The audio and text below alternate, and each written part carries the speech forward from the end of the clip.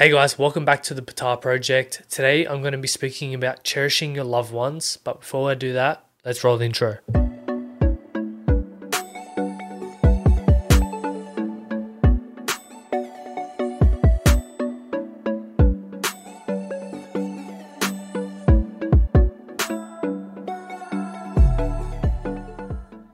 Happy Wednesday. Ooh, today was a really fulfilling day. I went to a job site today and the customer, really opened up and shared about his story of losing his wife earlier this year. And I guess I'm going to share that story with you today, and then also just talk about cherishing the people that we love and cherishing the time that we have with them, because you just never know when something could happen to you or something could happen to them. You don't want to have any regrets in life. That is my biggest probably message that I push on other people is don't live life with regrets. You don't want to get to 80 or 90 years old and have regret that you didn't do the things that you wanted to do or spent the time with the people that you wanted to spend time with. Don't have regret. Life is too short. It can be taken away at any moment. You just do not know. So live your best life possible. Spend it with people you love that make you happy, all that kind of stuff. Just don't have regret. So today's story. Went to this customer's house, old fella. I think he was about mid to late 70s. Old, typical Italian bloke. Barely speaking, he could speak English, but really strong accent. Nicest guy you will ever meet in your life. Honestly, I love doing his job. Love going to his house every year and servicing his aircon. But this year, at the beginning of the year in March, he lost his wife. They were married for 50, I think he said 53 years. They met when she was 15 and he was 17 or 18. And it was the love of his life. He's just, we went in there and asked him how he was doing because, he lives in this house by himself, and with COVID he wasn't able to see his family and that, and he started to open up that he lost his wife earlier that year to cancer, and how he missed her and he was struggling, and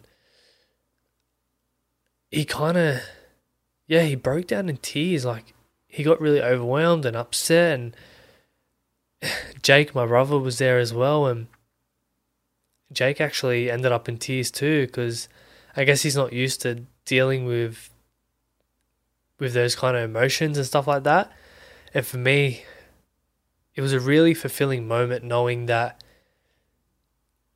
he felt comfortable to open up about how he felt, because one, he's a man. Two, he's an older generation, which typically they hold in all their feelings and emotions and bottle it up. Whereas he felt comfortable. We were holding space for him that he was able to, open up. And he did open up, and he was, sharing stories about how they met and his wife and how they've been married for so long. And, he broke down in tears. We gave him a hug, and he took us inside, and he was showing us all these pictures and all these memories of his wife.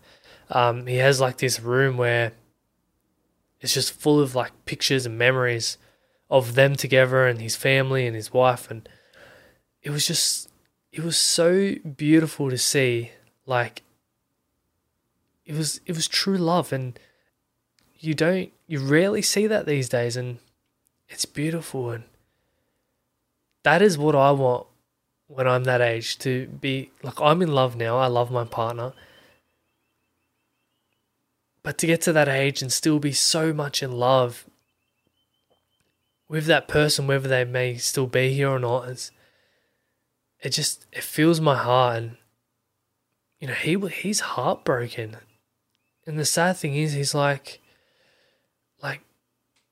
he feels like there's nothing to live for now. Like she was like his world, and now he feels he has his family and his daughters and grandchildren and stuff, but he still feels lost. He feels like life's kind of over. And once he showed us those pictures and we're talking, we hugged and had a bit of cry and all that, we continued to do our job. And he was just sitting there, like where all the photos and that were, and he was just sitting there and looking at the photos and kissing the photos of his wife. And yeah, it was just so beautiful to see, and my heart was so full. It's just such a good feeling, and it comes back to cherishing those moments with your loved ones, with your partner, with your children, with your mum and dad, and your family and friends, and all that kind of stuff. Cherish those moments. We live in a society where we put, I guess, material things, money, all this kind of stuff. We get caught up in it. We get caught up in trying to achieve all these goals and, get the house and all that stuff, which is amazing. We need goals and all that crap. But it's when we have our priorities mixed up, where we have money and material stuff on top over our happiness and our loved ones and our family, and we need to make that switch, because that is why we have deep mental health issues. That's why we have suicide and depression, all that stuff, because we have our priorities wrong. We need to start placing our health, our happiness, our family, love, connection, belonging, all that stuff on top. Because let's face it, I'm going to die, you are going to die. It's just a matter of time. We don't know when that day could be. It could be today, could be tomorrow, could be next week, could be years down the track. You don't know. But you don't want to be in that position where your life has come to an end and you're reflecting. And as I said before, you have regret. You don't want that. Or someone that is close to you that you may not have seen, or you may not have spent as much time with because you were focused on all these other things, passed away. And you have regret of that you wish you spent more time with them, that you showed them more love, that you showed them that you cared and you wanted to spend time.